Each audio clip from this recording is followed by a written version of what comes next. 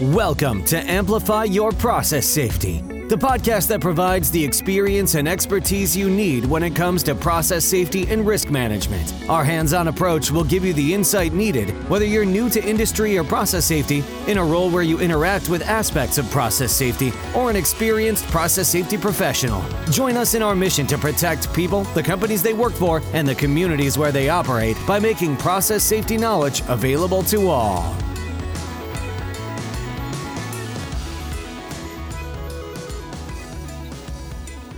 Hello and welcome to the Amplify Your Process Safety podcast. My name is Elena Prats, and this episode I am happy and thrilled to be joined by Trish Karin. Hi Trish, how are you? Good, Elena. How are you today? I'm good. So Trish is the director of the IChemE Safety Center, and after graduating with honors in mechanical engineering, Trish spent several years working in project management, operational and safety roles for oil, gas, and chemical industries. Trish has represented industry on many government committees related to process safety, including the board of the Australian National Offshore Petroleum Safety and Environmental Management Authority. She is a member of the Mary Kay O'Connor Process Safety Center Steering Committee, and she is a chartered engineer, registered professional process safety engineer, fellow of IChemE, and fellow of Engineers Australia. Trish holds a diploma in occupational health and safety and is a graduate of the Australian Institute of Company Directors. So today, together, Trish and I are going to be basically talking about process safety and how process safety culture has evolved over the past years. I'm sure that Trish has a lot of experiences and stories to tell about both topics. And also, we would like to know how institutions like IChemE help on promoting a sound process safety culture. So, Trish, let's see if we can go over a few experiences or questions, and we're going to start discussing a little bit. And the first one would be, in your opinion, which is, and you can say several, which are the incidents or accidents that triggered the need to start focusing on process safety? Thanks, Elena. That's a really interesting question. And I think it actually depends where you are located in the world as to which were the really big incidents that impacted in your jurisdiction. So if we think about Europe, UK region, then we think about Flixborough, we think about Seveso. They were massive events that triggered a realisation and a change in how we do things in those areas. We then think of Piper Alpha in the North Sea, and again, that triggered a change in how offshore was managed and designed within predominantly the North Sea region, but it also started to permeate into other areas. Obviously, the big one that the world took notice of was Bhopal, the worst incident the world has ever seen from an industrial complex, thousands of people killed. Such a tragedy, and worse to this day, the site is still there in ruins and contaminated and still making people sick to this very day in Bhopal and the surrounding areas, which I think is a travesty on our profession, to be honest. The fact that it's still not cleaned up. You know, the grandchildren of the people impacted are now being born impacted by Bhopal to this day. But Bhopal was that really big global event where the world said, enough, we need to do something different. But even so, it still didn't fix it everywhere. Bhopal saw the formation of, or the original work to bring the CSB to fruition in the US. That's true. It also, Bhopal triggered the establishment of the CCPS as well. Mm-hmm. So Bhopal there was some great legacy that came out of it for us to try and come together and improve. And there are other incidents around that happen in various other parts of the world. Obviously, one that springs to mind for me is Phillips 66, the one where Mary Kay O'Connor died in. Obviously, that one was quite significant from the US perspective. There were a range of others. For me personally, we didn't see a change in Australia really until Longford explosion happened.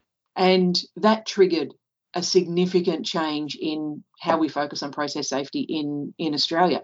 And so that wasn't until 1998 when we finally got on board with it. So we were quite lagging in that space. But then we really got on board and have progressed substantially in that time. Sadly, we're going to keep seeing the incidents occur until we actually figure out how to learn from them, though, because we're still seeing repeat incidents every year. The same sorts of causes are coming up again and again and again. So while we now focus on it more, I think we need to question, are we focusing in the right areas, or maybe do we need to be doing something a little bit different, because we're not getting substantial improvement happening anymore. I think we did in the earlier days when we put in new programs, the risk management program in the US, Seveso directive, that was then translated into Australia as well, Seveso directive, and New Zealand have just recently got on board with it. And that was following a coal mine disaster, the Pike River coal mine disaster, a little over 10 years ago now. They've recently got on board, but there's still a long way to go. Yeah, I agree. I actually had several experiences when I conduct process safety management training. When I've been doing it here in the US, I always explained Bhopal, Flakesboro, Seveso as well, because I'm from Barcelona. So for me, also the European accidents made an impact, basically, just because I'm from that area.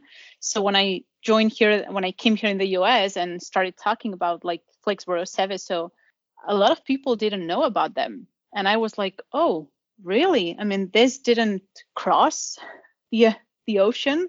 More and more, I can feel that people are at least aware when I say the name. But it's true. It's just based on your area and based on how much exposure your company maybe has around other areas of the world. And totally agree that until we learn how to learn from accidents, we won't be able to stop creating these accidents. And it's very important to see how do we share information from accidents. Are companies sharing all the information so that accidents don't happen again in a timely manner? Or, they try to maintain or keep that information for themselves? That's something that I'm sure that we can learn from that. So how do you think process safety has evolved over the past years? So we've been doing process safety for a very long time now. This is no longer a new science for us, but it has evolved substantially over that time. So you can actually trace, some of the early ideas in process safety right back to the late 1800s. When the original DuPont black powder factories were built, they were built with blast walls facing away from where the people were. They were situated in areas that were going to be less likely to be damaged. They also did some interesting things, like the plant manager had to live on the facility with his family. Now, we wouldn't do that today, obviously, but it certainly creates an imperative to get it right. So, it's been around for a while, but it took a long time to really mature. And I think it was in the 70s when we did start to look more at the science of it, and we got very technical. And that's absolutely justified. Process safety is a technical field. We need to be able to do the detailed analysis, the calculations, understand what the blast overpressure is going to be, and therefore engineer around it or deal with it to mitigate it. So it is a very technical field. But in the last 10 years or so, we have started to move again, I think. And it's really around this embracing of human factors and human performance in it. Now, we're a little bit behind the OHS field. They sort of realised this a little bit earlier than the process safety field, but we've got there, which I think is the important thing. We're now starting to do more and more of it. And human factors has been around since the 1940s. Again, this is not a new science, but we're now applying it more to process safety, which is the really key thing we need to do.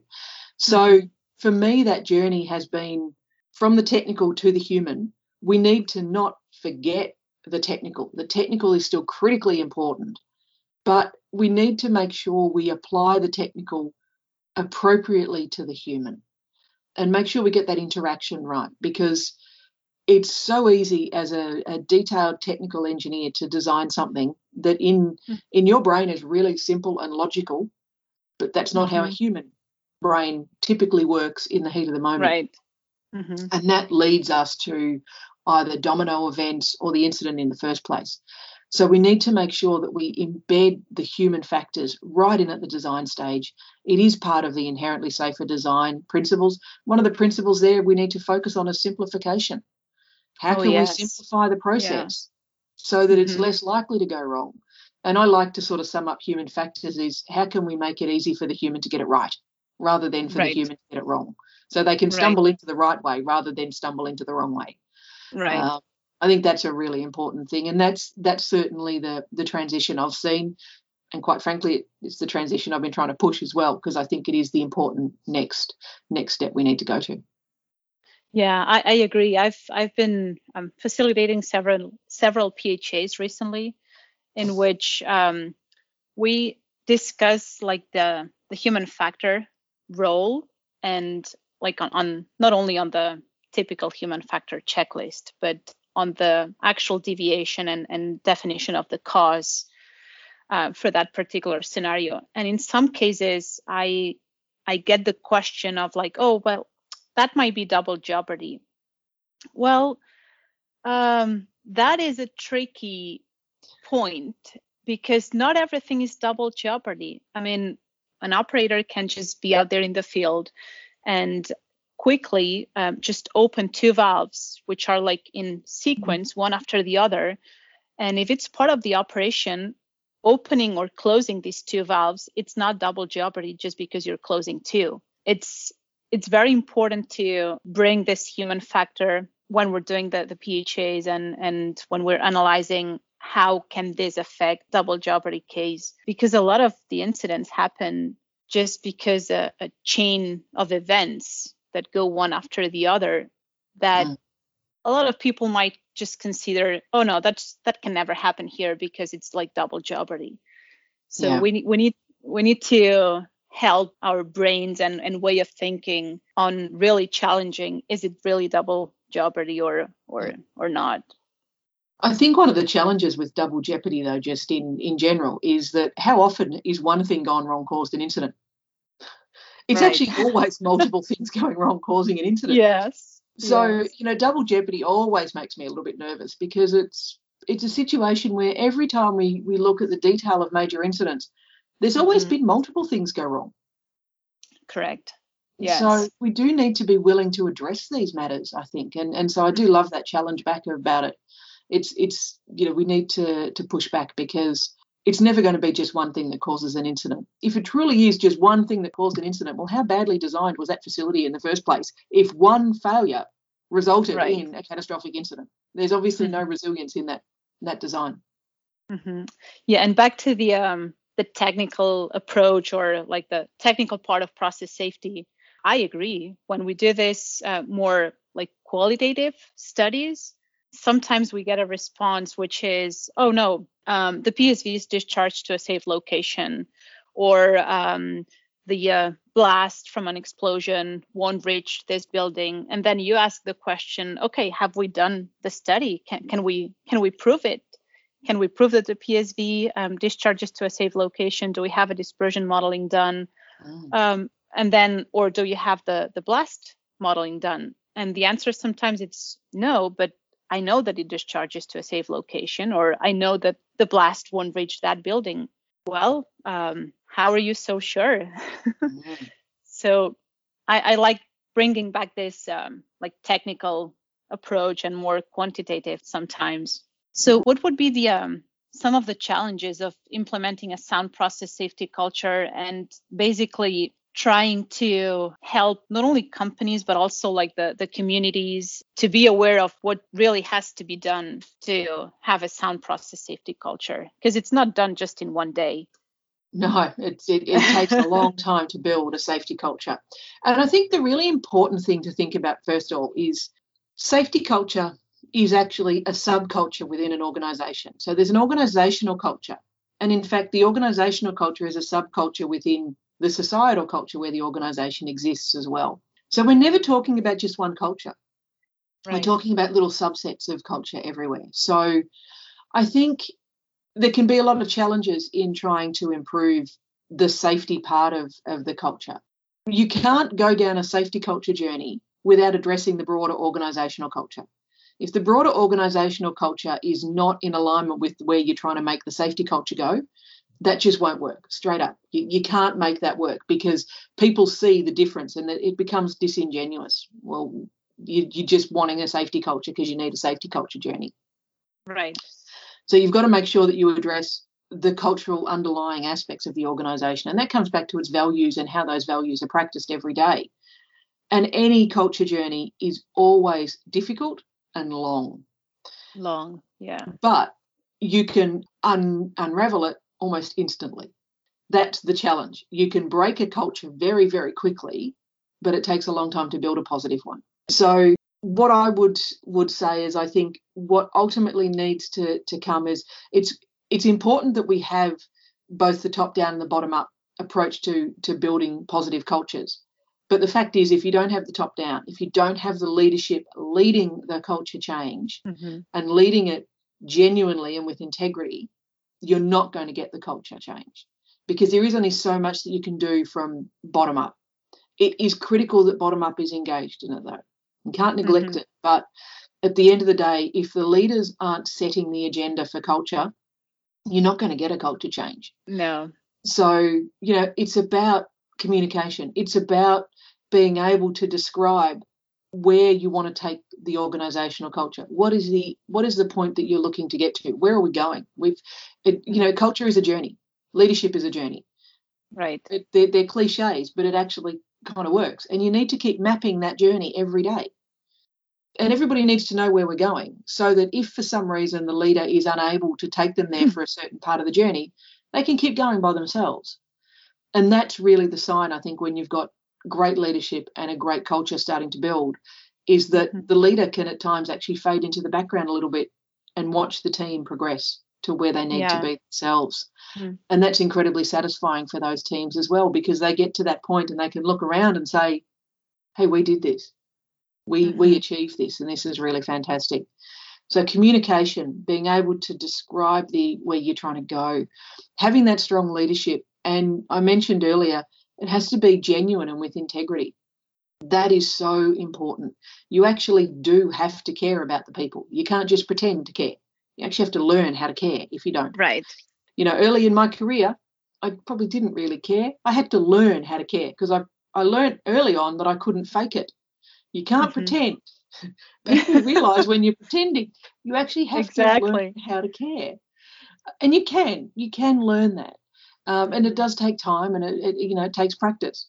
And that's the other part about a cultural journey. It's repetition. It takes time and it takes practice and repetition. And every single day as a leader, you have to be not only doing the right thing, but seen to be doing the right thing. Because sadly, people will watch and they'll watch what you do. Of course. And sometimes they'll watch and if you're trying to change a behaviour you have or a way you act, the moment you slip back into the old habits, people's natural tendency will be, see, I knew they weren't genuine. I knew they couldn't do it. But then you have to acknowledge it. I made a mistake. I shouldn't have done that. Acknowledge it, have a little bit of humility, and then keep pushing through. And every day, just day after day, consistency in the message, consistency in the action, and with integrity. And I think that is how you need to go through that, creating that safety journey. I've done several process safety culture training courses. So the same training for the entire company. And a few examples were like training overall like 300 people. That was here in the US. And I had such a great experience just by being able to feel how different people in the organization were engaged in having a sound process safety culture, and how some of them really care about it. And others were like, I don't care. I'm just doing the training because it's like mandatory to have this training done. Overall, at the end of the training, you could see, and I actually had people coming in during like the breaks saying, oh, you need to talk about this. You need to talk about this incident that happened a few months ago because we need to have everybody on the same page. And it was great to fill the discussions and especially have different roles in the room, like operations, maintenance, or engineering, because sometimes these are the roles that I'm not saying that they fight, which sometimes they do. Yeah, sometimes they do. Right. But having the ability to have these different roles or job titles and people in the room and have them argue to extract the positive way and make them like do the click, like, oh, yeah, you're right. We're not doing it. We're just focusing on production and we're not just focusing on safety. And you just said the right words and you just made us think that we need to change things because we're not going in the right direction. So having the chance to do this type of courses and getting especially a lot of information from the attendees, that's great. Also, I've encountered some cases in which I had to really convince by being persistent on the need of having a sound process safety culture implemented and kind of like guide them on how to do it and assign responsibilities, because sometimes organizations that might be new in process safety are not sure how to handle some of the requirements and whose responsibility or who's actually in charge of some of, let's say we're talking about like OSHA process safety management here in the US. There's 14 elements and these elements need to be assigned to somebody so that they're done. Yeah. I'm not saying that only one person will be responsible for doing or implementing the entire element. It needs a whole team, but at least somebody needs to be the one overall responsible. So I've also found sometimes companies that don't even know how to start in promoting a sound process safety culture in the level of involvement of leadership and what kind of like information they need to transfer so that people care and people get that input.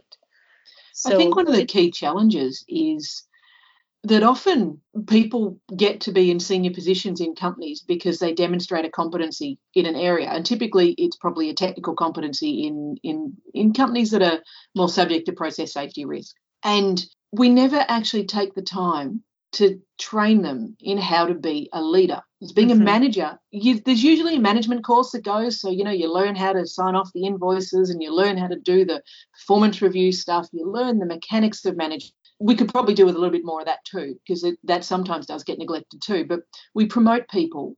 We might teach them a little bit of management, but we often don't nurture and develop their leadership capability and their leadership skills. And that I think goes to what you're talking about there as well. We need to make sure we engage and we teach people how to lead. And leadership is a process. You can learn how to lead. You don't have to be a born leader. Right. I think there are some traits that might make it a little bit easier for some people, but you can learn the process. And so I think we need to be more willing to teach people leadership and nurture and support them in that. I was really fortunate very early in my career. I was taught leadership, and the way that was done was I actually had a leadership coach. And so I used to sit down on a regular basis with this external person that would coach me on what I was doing and teach me new ways and open my eyes to new concepts, new ideas, new challenges.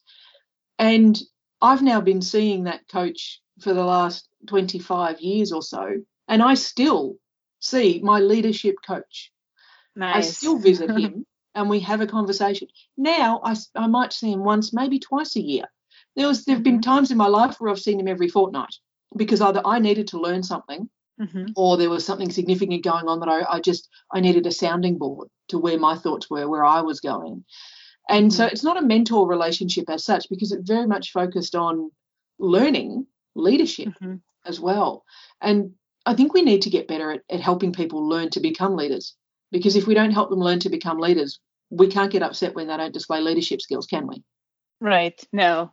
Of course. So how institutions like IChemE can help on promoting a sound process safety culture and basically transferring all this knowledge and providing help? How can iChemie help on that? So iChemie is, we're similar to the AICHE, but we're also a little bit different. So we're actually also a qualifying and accrediting learned society. So we actually do professional qualifications for engineers. So outside of the US, we do the equivalent of PEng.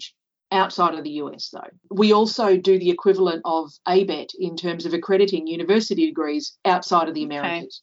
Okay. Mm-hmm. So that makes us a little bit different in some of the things we do. So we require certain things to be taught in education facilities for chemical engineering. If you want an accredited degree with us, then you actually have to achieve certain learning outcomes. And so some of those do focus around process safety to make sure that we embed that more broadly. And we've been doing that since the 90s in our accreditation guidelines, in fact. So that's one part of how we do it. Another part of how we do it is the part of iChemie that I lead, so the iChemie Safety Centre. And this is where we try and engage with companies and universities as well to get them to share and learn in process safety. We produce guidance documents that we make freely available to anybody. So we're promoting that information out there. This is part of our learned society requirements in how we're established. So we are required to promote chemical engineering for the benefit of society. That is a fundamental mandatory thing that we must do within iChemie. And that means that we have a little bit of freedom to create some resources, to engage with people. But we do run training courses. There is a particular training course called Process Safety, Leadership and Culture, which is a course that I usually personally deliver myself at this stage. And it really focuses on senior people in a company to learn leadership in safety, as opposed to just leadership in general, and how they can influence the process safety culture. So we do run that program as well. But I think a key part is to enable people, whether it's companies or whether it's individuals, to come together and be part of an organisation where they can learn and share their experiences, what worked, what didn't. They can seek advice, they can find mentors. These are all critical things in helping people to better shape their safety cultures. So, that's the key area that I spend a lot of my time in, is just engaging with people, doing presentations, sitting down and talking to companies or to individual groups, doing podcasts. It's actually about getting the message out there. We need to continue to remind people about, one, why process safety is important, and two, what they can do about it, how they can impact it. And if we can keep doing that, then hopefully we can start to change how people perceive it and get them engaged actively to try and embed it and improve it in their own organisations. Yeah. You just remind me when I first started after I graduated in 2004. I was a production manufacturing and pilot plant manager for a polystyrene site in Barcelona for Total Petrochemicals. And we had at the time, there were like 7 sites, 7 polystyrene sites all over the world. And we didn't have at that time any sort of like real communication between the sites, like between our peers at the sites. And we started to establish, like, at least with the European sites, we were doing every 3 months, we were meeting in one of the sites and we were sharing all our incidents, and not only like process safety or occupational safety incidents, but also the ones that caused like any production loss or loss of revenue, basically. And this like sharing of experiences was great, because I cannot count how many times after sharing all these experiences, we were able to avoid having other, like the same accident or the same loss of revenue, loss of production at my site, after hearing from like one of the French sites or one of the sites in the UK. So we ended up sharing all that with the sites in China, in the US as well. And there was a lot of communication just between us. And I'm sure that a lot of companies are doing that as well, for sure internally. But what I think I would like more would be sharing all that information between different companies. And I don't know how we can improve that. Of course, there's ICME, there's CCPS, the Chemical Safety Board doing great with all the incident investigations. But I would like to go a little bit beyond that and see how like companies within the same industry, pharmaceutical companies, refineries, midstream, they can gather, and I'm sure that there's some other venues to collect that information or to share information, but I'm not sure how open people is to share that outside their organization. Yeah, the big challenge there is we see often the legal imperative come to the fore, and we get stuck on this idea that that's privileged information and we can't share it because we might face prosecution or we might get sued for it. And I think our legal advisors in our companies are critically important to make sure we don't inadvertently put the company in a position of prosecution. But at the end of the day, one of the things that frustrates me a little bit is I've worked in operations and I've worked in organisations. I've been an executive in a company and I've been the safety executive, so the safety advisor to the company. Now, the company can choose to take my advice or they can choose not to take my advice. At the end of the day, legal counsel actually is an advisor. And it's up to, I think we need to create this imperative of leadership in our chief executives and in our executive committees to say, okay, we'll take your best advice, but we need to find a way to share because we need to make sure that others don't have the same problem we had. It's no longer a situation of your competitor has an incident and it's an advantage to you. It's not anymore because society doesn't accept it. Your competitor has an incident, you're going to suffer too because you're going to be tarred with the same brush at a societal level. So we actually need to help everybody not have incidents. There's no longer a competitive advantage in that space. And so I think we need to better engage with the legal counsel to say, hey, you know, what's your advice so we don't get prosecuted, but we still have to share. And remember, they're advisors. The chief executive and the board run the company. Right. Legal counsel is an advisor, like the safety manager is an advisor. You know, you need to be very careful if you're going to go against the advice of one of your top-level advisors, obviously. But we need chief executives and executive committees and boards to be willing to share and not just say, well, the lawyers told me I couldn't do it. Well, the lawyers don't run the business. You actually have a moral accountability and responsibility to share if that information might stop someone else getting killed or a major incident occurring, I think. And that to me is I think where we need to somehow move to.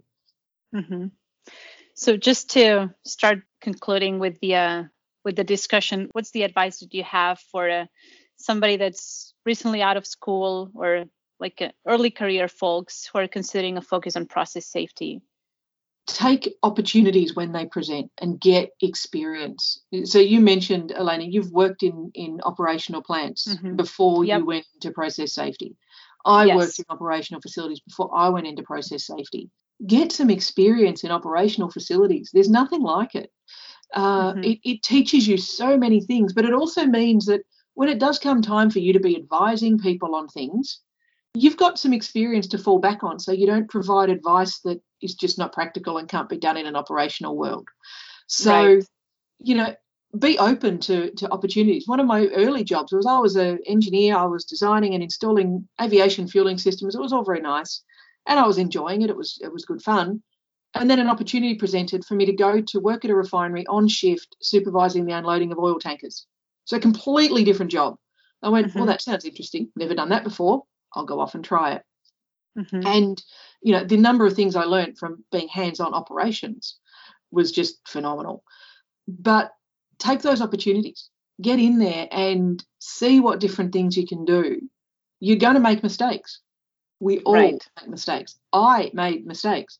You know, in recent years, I've started to reflect more on the mistakes I made early in my career and really think about them and what I've learned from them and how they shaped who I am. And, you know, sometimes people will hear me talk about the process safety incidents I personally caused. Yes, I caused process safety incidents early in my career.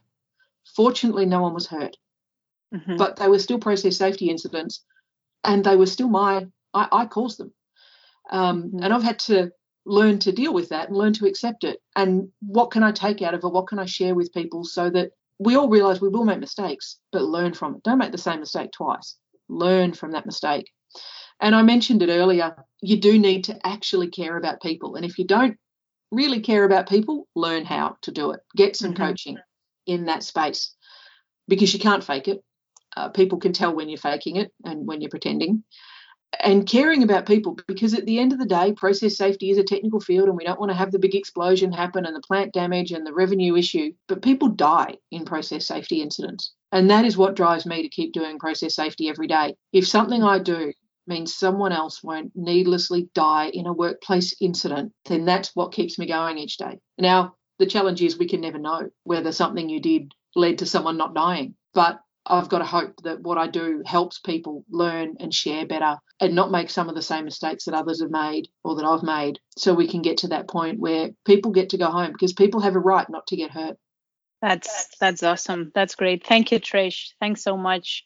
Well, I just wanted to thank everybody for listening to Amplify Your Process Safety. I hope you liked it. I really enjoyed the talk with you, Trish, and hopefully your job, my job, and everybody's job related to process safety basically help to ensure that everybody goes back home safely. And we can encourage some people that are listening to maybe think outside of the box and outside of like their day-to-day work or mentality and say, hey, am I doing things right? Is there any additional help that I might need? Can we change things to make a better place? Because I think sometimes we're just buried in like our day to day. So I'll just encourage everybody that is listening to think on how things are being done and see if we can change them to make them better. So if you liked our episode today, find us and rate us at www.amplifyconsultants.com/podcast or wherever you listen to your podcasts. And if you like us to talk about a specific topic, just feel free to reach out to us on Twitter or LinkedIn, or you can just simply send us an email to podcast@amplifyconsultants.com. Again, thanks again for listening, and have a great rest of the week. Thanks, Trish. Thanks, Elena. Stay safe. Bye-bye. We appreciate you joining us for this episode of Amplify Your Process Safety. Head to our website, amplifyconsultants.com, to find our show notes and other resources.